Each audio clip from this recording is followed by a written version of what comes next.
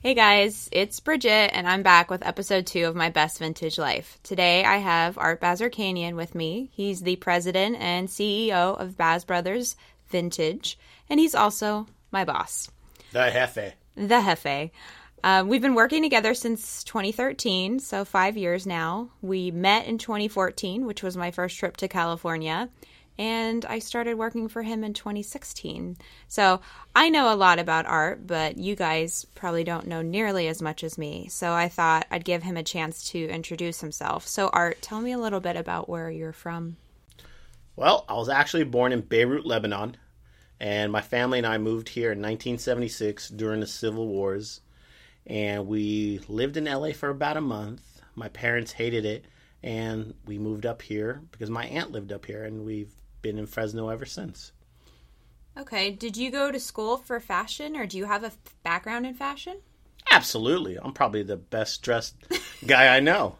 No. I went to school for biochemistry. Oh, you have a few degrees, right? Well, yes. Tell me about them. Which degrees? I want to hear all of them, because This is really impressive, guys. Well, I have a biochemistry degree from USC. That's Go Trojans. And then I went to chiropractic school and got my doctorate. And You have a master's, too? A master's in anatomy. Wow, that's impressive. I mean, I've always liked science, but those are some hard subject areas. Science always fascinated me, and especially health sciences. I always wanted to figure out a way to help people and continue to learn. So I chose chiropractic. But unfortunately, it didn't work out the way I wanted it to. So you did practice? I did practice. I practiced in Pasadena for about a year.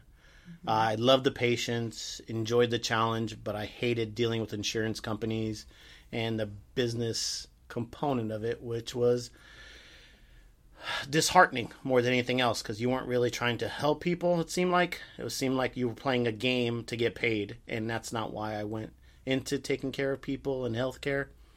So I needed to figure out something. But while I was going to chiropractic school, I had started doing what you guys would call these days side hustles. So one of them was going to thrift stores and buying things. And it was all sorts of things. I mean, books, furniture. Well, you didn't start out with just clothing, right? No, clothing. There were predecessors to clothing. Enormous predecessors, as you would say. We started out with books. I bought books. I bought furniture. I liked furniture that was cool and shiny, which I didn't know was mid-modern. Mm-hmm. But I just liked it because it was curvy and shiny. And next thing you know, those were Hayward Wakefields and Eames. So it's still very relevant today. Absolutely. And this was back in 1994, 5, 6. So I graduated chiropractic school in 96. And I practiced for a year. And then I started this business in 97. With my brother Rafi, who was at the time going to University of Washington, studying to be a teacher. Yeah, he was up there in the grunge era. Oh, man, he was flannel. So for Christmas, I would just get him a flannel every year. Green flannel to match his green eyes.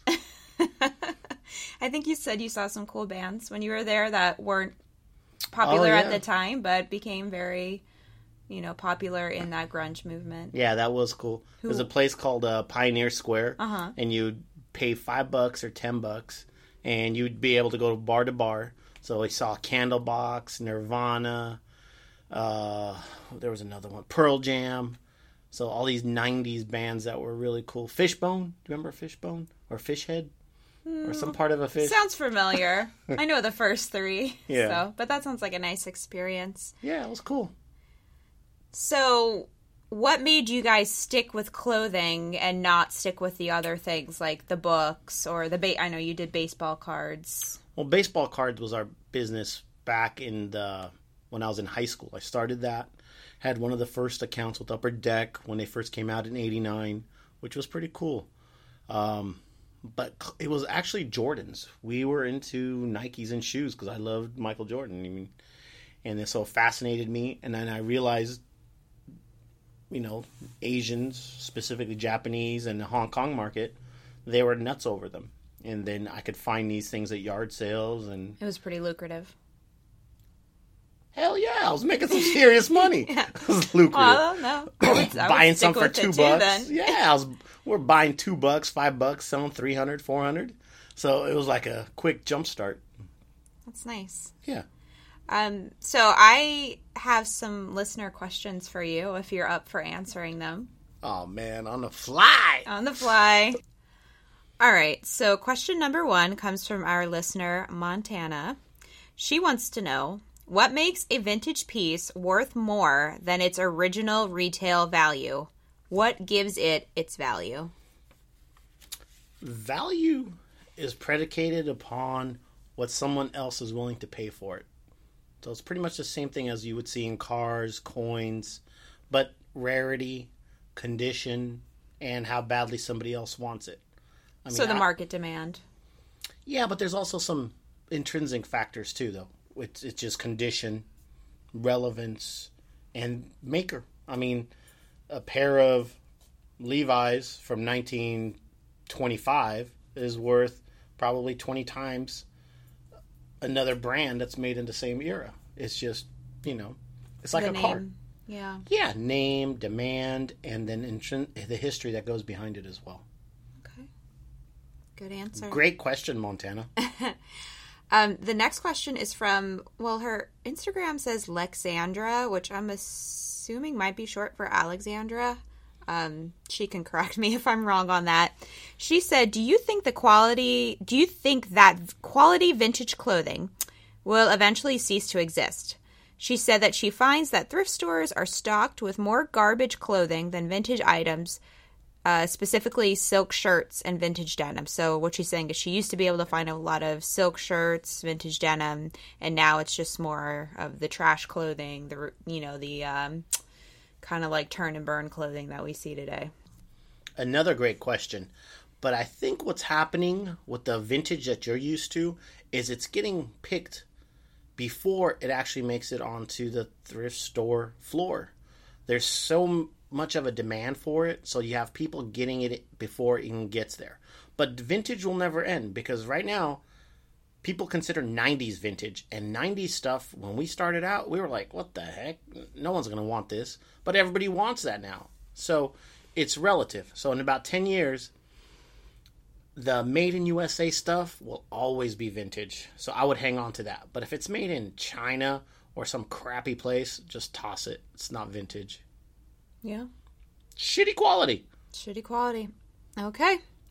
The next question comes from our friend Joey Juju Salisbury. If anybody's ever heard me mention the name Joey was a coworker of mine on the renewal team at Urban. He actually had 2 questions for Art. One of them, though, was a question that I'm going to ask. So I'm going to ask his other one now. So he wants to know, what are your thoughts on the reselling trend that is going on now? Supreme as the example. Is that helping or hurting? So he kind of used the example of how people are buying Supreme and selling it for, an insane amount of money. I personally don't like it because it keeps it out of the hands of the people who appreciate it. I didn't like it back in the day when people were doing that with Jordans. They would wait in line, buy a pair for $150, and they were flipping it for $250 the next day. I didn't like that. I think the person that actually carries it isn't the wealthiest person. So no, I don't like that at all. Sounds pretty greedy to me. Absolutely. I don't like that. So. It's not like they're out there to appreciate the product. They're out there just to make some money. Yeah, because most of the guys that do it don't care about the product. Mm-hmm. They're just trying to make money, and it's kind of greed. Me and my brother never got into this for the money aspect of it. We actually love Jordans. We love the design. We grew up with Jordans. So that was our first thing. And then we just evolved our business around what we could learn. And we treated each category as one of my science classes. So that's the vigor I took into it. Whether it was military, denim, or my brother loved Hawaiian shirts for some reason. So I remember you telling me that. Yeah, he became an expert on Hawaiian shirts. I mean, he wrote, we started with, believe it or not, we started selling our stuff on eBay back in 1996, 97, the first year eBay came out. My brother was amazing with his descriptions. He had people falling in love with the shirts without even seeing the shirts because his descriptions were unreal. And, yeah. Sounds like your brother. He has a way with words, that's for sure. Oh, yeah. He's very... He can talk himself out of anything. Or get you to buy something that That's you really true. don't need. Yeah, they're very eloquent and flowy descriptions. Well, thanks, guys, for your listener questions. I have a few of my own, if you're up for it. Oh, absolutely. Okay, so... Shoot away. And this was actually the question Joey had as well. So, what is the most valuable item you have ever found, and did you choose to sell it? A pair of bucklebacks from 1918, and yes, I sold it. You did? Yes. Can you say for how much? $12,000 $12,000 for a pair of jeans. for a pair of jeans. Was it to a Japanese client? No. It wasn't. Interesting. Because they're usually the ones that spring to spend more on the denim. It was a person who was buying it to sell it to a Japanese corporation who was using it similar to how American corporations will buy artworks and they'll write it off and have it hanging in their lobbies. So it's basically going to be seen as like a work Museum of art. piece, correct. Oh, okay. So. Interesting. All right. With Japanese culture is kind of cool because they, like here, good luck trying to do that as a company, trying to buy a piece of denim and saying, oh, this is, unless you're Levi's because they have an archive, but anybody else can't get away with it. Over there, corporations can buy clothing and say it's intrinsic work of art, which is cool. That is cool. And get a write-off. Yeah, and unique. I've never heard of anything like that. So my next question is, what is one item that you have found but you refuse to sell? There really isn't anything I refuse to sell. There are just some things I'm not Well, maybe selling something right now. sentimental or something that you think is historically important or... Yeah, I do have a collection of bomber jackets that I don't sell. I just keep in a box. Yeah, and we don't sell the 9/11 stuff, really. We Never. keep that. Yeah. Absolutely not. I would feel weird selling it. I think No. it's important to keep it. Yeah, just like that one beautiful embroidered denim shirt we have. That's like one of my favorite pieces. We have it hanging up in the warehouse. I think it's just a nice daily reminder, of what happened and to never forget that day. So, okay. So, next question. What is your best celebrity run-in selling vintage and also your worst celebrity run-in selling vintage? And I know you have some really good celebrity stories, so best and worst. That's not fair because I don't want to be mean to anybody. You know me. It's not mean. I'm just, okay. At least answer the best part. Because that's Who my nice. favorite person to work with? No, a really nice experience you had with a celebrity at some point in time selling vintage. Okay, one of my favorite people I worked with regularly back in the day was Jason Momoa. He's as humble as they get, and he loves vintage. He tries to incorporate vintage in all his sets and all his movies, and he's a down-to-earth, good guy. So Jason Momoa. Honestly, I didn't even know who he was until I started working with you. So Yeah, he's got a movie coming out. yeah. His own, yeah. He's the lead in Aquaman. Oh yeah, And he did the Batman Marvel stuff. Marvel movies. Yeah. Okay, well you don't have to say a worse one It's then. DC, by the way. Oh God. All right. Hey, just saying. No one send me hate mail for that, please. We'll skip the worst one, I guess. Yeah, there's some that are just jerks, but my brother deals with the Hollywood people. Yeah. I'm fortunate. I only have to deal with Me. you. What's your favorite clothing brand of all time? I would say military. I know it's not a brand, but I love the construction of the military. Like the cargo pant. The M51 cargo pant is the most perfect pair of pants ever designed. It was designed in 1951, and every single company from J. Crew, Ralph Lauren, Gap, Lauren. Banana, Ralph Lauren. I'm always Everybody and their correcting Art mother on has that. copied that, and it is the most perfect. And then engineering and the tech sheets that go into it. So the military, to me, is by far the best producer of Well, garments in this country. that's not surprising. I mean, I feel like you and Rafi, your bread and butter is surplus. So, and denim. Yes and no, but at the same time, I appreciate quality. Yeah, no, that's fair. What is a vintage trend that, what is one vintage trend that you think is the most cyclical, that just keeps coming back? Like, you see it, and then it goes away, and then it comes back. Surplus. Surplus? And denim. Right now, we're on the crest of denim. Denim's been very I feel strong. like denim's never really went away, though. You know, it's the cuts that go away. Yeah. You get baggy, you get tight, you get, You know, boot cut, flare. Boot cut, flare, high waist, low. Right now, we're in the high waist phase. Soon we'll go back to the hip. But it seems like the inseams are getting shorter and shorter. Yeah, people like the crop look. Is that the crop look, or is it the show the booty look? Well, inseam would be for cropping. Yeah, or also for the Daisy Dukes. Oh, well, yes. I thought you were talking about long denim. Both. You're talking about shorts. Yeah. Yeah, no, Yeah. I mean, a shorter inseam with a short, yeah, you're going to show more booty. And shorts are pretty, scandalous. I was going to say skanky these days, but yeah, scandalous yeah, is probably a little bit nicer way to say it. Yeah, okay, so denim and surplus. Anything else you can think of that you think is cyclical? More of an, like, not really. No. I'm trying to think, like, what's been in cycles that come, like, here's the thing, there's, like, different cycles, like, you know, you have a lunar cycle, which is 30 days, but then you can have a solar cycle, which is only 24 hours. So denim and surplus are cycles that happen a lot more frequently than bowling shirts come in, or you'll get stadium jackets. Well, they're kind of cycling within themselves in a way. Like you said, the denim with the different cuts.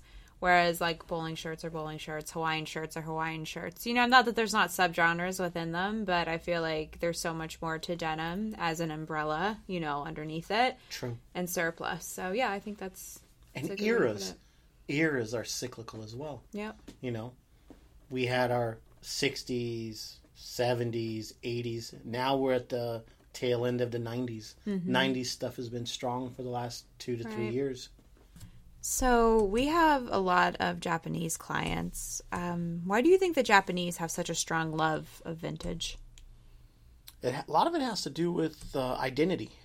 In Japan, teenagers don't get a chance to express themselves like they do here, where kids can buy a car, I'm a truck guy, or show their self-expression through vehicles, bikes. In Japan, cars are very, very expensive, so it was clothing. And American clothing made them feel cool.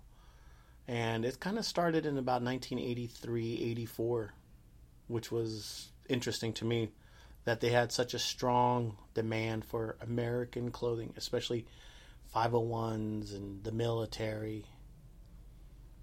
And a lot of it had to do with James Dean, just, you know, rebel without a cause. He's as cool as it gets. It's kind of like an odd time, though, for that to take place. I mean, Rebel Without a Cause was so many years before the 80s. I'm just kind of, it's just, in my mind, it's like, when exactly did it start? Can you pinpoint when it started? 1983, 84. It didn't start before then? No, not in terms of the vintage trade going back and forth.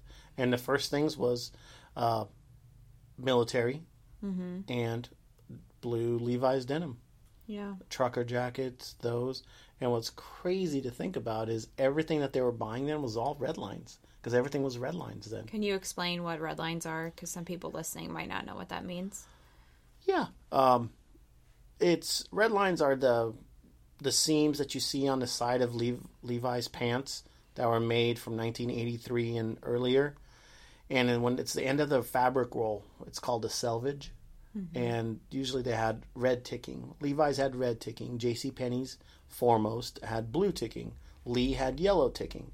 And it's just at the end of the fabric, and so it's the quality of it is better. And it also helps determine the age of the item. It's like one of the things collectors look for. And how would you go about looking for it? You flip the bottom leg seam and you look for it. But because Levi's has, you know, repop their own stuff with LVC and all the other stuff, so now you have to look at other things instead of just the bottom red. Right. You know. It's a lot of self-education, denim. Oh, 100%. Yeah, I mean, we've made so many mistakes, but we also learn from our mistakes, and that's the fun of it. And I still get excited to come in and dig through our buys because I'm going to see something I haven't seen or learn something new. And it's easy to make those mistakes. I bought a vintage purse once that I thought was, what was it? A vintage Dior purse. And I bought it from a vintage shop, and I had to take it back to the lady, and it was really hard to look her in the eye. And I mean, I didn't want to embarrass her, but, you know, I said I did enough research, and this isn't real. So she gave me my money back, which was nice. Yeah, that's refreshing. I'm glad she was able to do that. It has some integrity, at least. Exactly. Plus, it's an honest mistake. A lot of times, I've seen it happen. People sell something thinking what it is, and You know, it happens on eBay all the time because occasionally still buy things on eBay, and I see people listing something that's made in 2006 and saying it's 1940s. I'm like, you might want to change that. Yeah. And they might not even know. Oh, they don't know. It's honest mistake because they're not looking at all the details, you know. Right. So I have talked about a lot of designers and brands that we work with, but I thought it might be interesting to talk about what some TV and or film productions that we've provided vintage for. I feel like I've never really touched upon that. You know, back when I was more in LA, we did the 70s show, which was really cool because we got to dress the cast of characters. Their stylists would come into the LA warehouse where we were in Sun Valley. Mm-hmm. So that was one of our early days. And so we would do rock t-shirts, puffer jackets for Kelso. Was it mostly the men or the women on the show too? Both. Because, you know, certain things are... I mean, that girl, I forgot her name, the redheaded girl, the tall one. Oh, yeah. She would wear some Raglans. Yeah, she did. And, she wore Raglans a lot. Yeah, so... Donna. That was her name on the show. That is Donna. her name, yeah. So... Anything else? Yeah. Well, we did Stranger Things recently. Stranger Things, Their Preacher. stylist came in. Preacher, which is AMC. What was it? The Inglourious Bastards? Yep. And then there's another one, the 12. There was Sylvester Stallone, Jason Statham, all those guys. Oh. It's a war movie, but we did all the coveralls and all their wardrobe, because the wardrobe stylist goes to the LA warehouse. Yeah. Would you say it's mostly, well, I mean, obviously not for the 70s show, but I bet a good bit of it was probably surplus stuff. For those other ones? Just for production, yeah. Yeah. And then plus all those Not Stranger Things, though. No, not Stranger Things. Well, I'm glad we got to talk about that, because that's something that I feel like when I was on I Love You Man, I know I didn't talk about that. I talked about brands, but I didn't talk about any kind of production. There's so many more smaller productions. There's the Arts District is where our other warehouse is. There's things going on a daily basis. So the stylists come in for that. But there's a couple of really cool movies that we did that I just don't remember, because I remember sending them to my brother and then he sends them out. Right. Yeah. Gotcha. So we get somebody in there at least once a week. What would you say is the greatest challenge of working with your sibling? Because I don't think a lot of people could work with their brother or sister or both in a family setting like that. What would you say is the greatest challenge? The greatest challenge? Well, that's a hard one, because, I mean, I think everything is a challenge. You just have to find ways to overcome them. But if you dwell on the challenge, you'll never overcome it. Would you feel like there's a specific issue that you guys run into over time? An issue that you have run into? Because we're siblings? Yeah. No? Not really. I think it's the fact that we're siblings makes us so strong, and getting stronger even after 20 years is because we have a love and a mutual respect, and we know what the other one does is just as hard as what the other one does. And balancing, you know, taking care of kids and everything else. Okay. So you've faced a lot of challenges getting to where you are today on a personal level. What is your recipe for success despite adversity?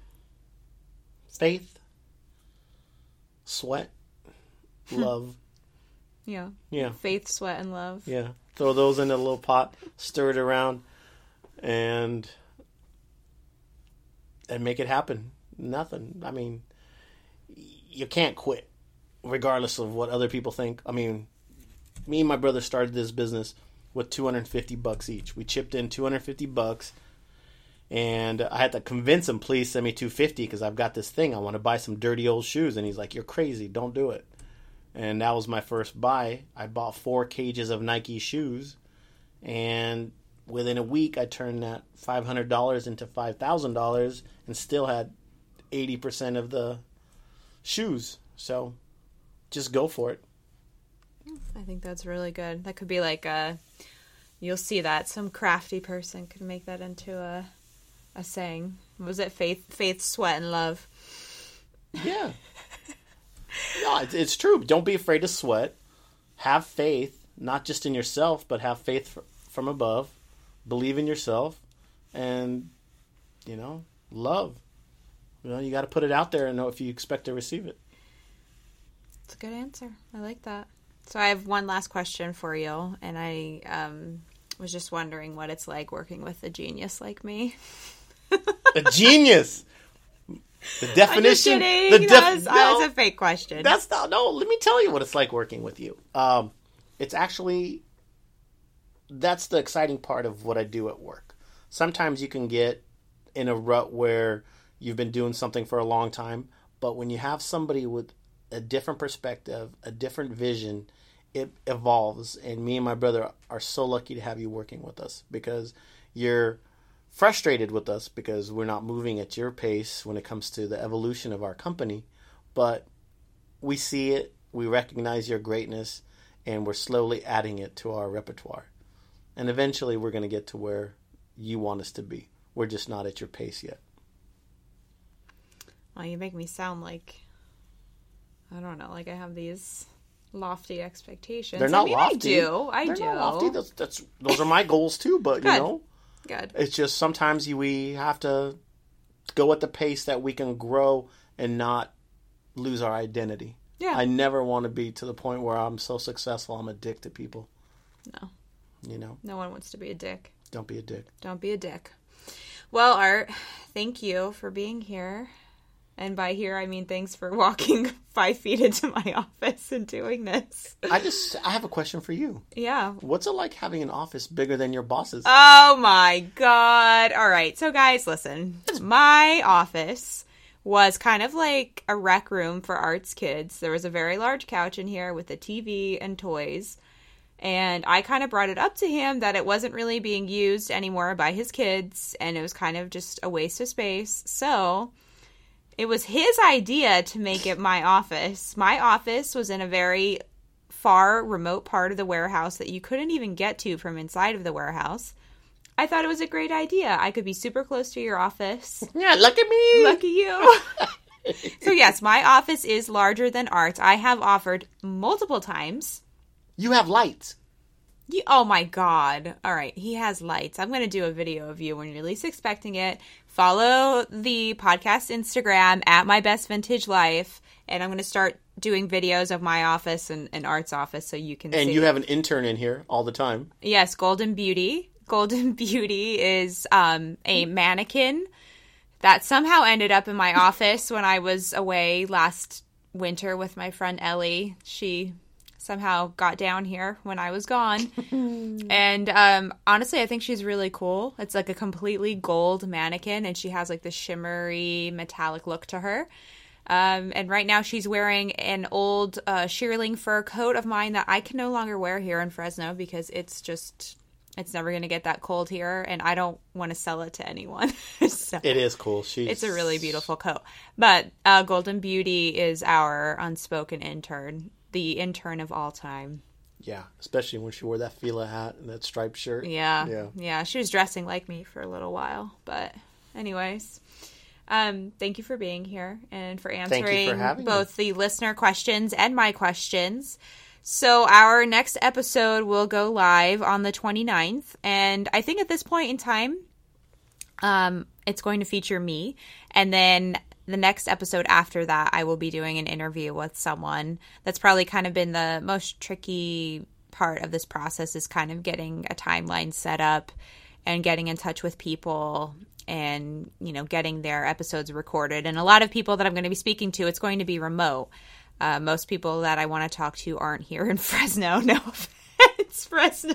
That sounds so mean. It has nothing to do with Fresno. No, it's nothing to do with Fresno. It'd be cool to give a different perspective on vintage around the country. I want this to be, you know, a podcast that's heard all around the nation, not just California or the world. Yeah, hey, but we got some Japanese customers that would love to talk to you. That's bridge. That's true. That's true. So everyone have a very happy Thanksgiving. I have a lot to be thankful for, and if you're listening, I am grateful for you. So when you start a new project, you quickly learn who the most supportive people in your life are, and to them, I say thank you. For your kind words and your encouragement. I've had a lot of really positive feedback, so thank you from the bottom of my heart. And if you can, please try and make a donation, either of your time or a monetary donation, to any of the great organizations that are helping people right now affected by the California wildfires. I'm going to post a list somewhere on the podcast Instagram if you need any ideas. I think a lot of times when these disasters happen, people tend to give right away and then forget about it. But a lot of people are going to need help for a very long time. So if you could do that, that would be great. Art, do you have anything you want to add? Yeah, and if you have a hard time giving to organizations that help people and you love animals, that's great too. The Ventura Humane Society could use some help. So can the one up north. Let's just help in whatever way. Everything adds up. If 100 people give $5, it's better than one person giving $500. Exactly. Give up your shitty coffee drink. One Charbucks coffee. Ugh. Anyways. Okay, guys. Thanks for listening. Stay safe and don't be basic. Bye. Basic Boozy Bridget!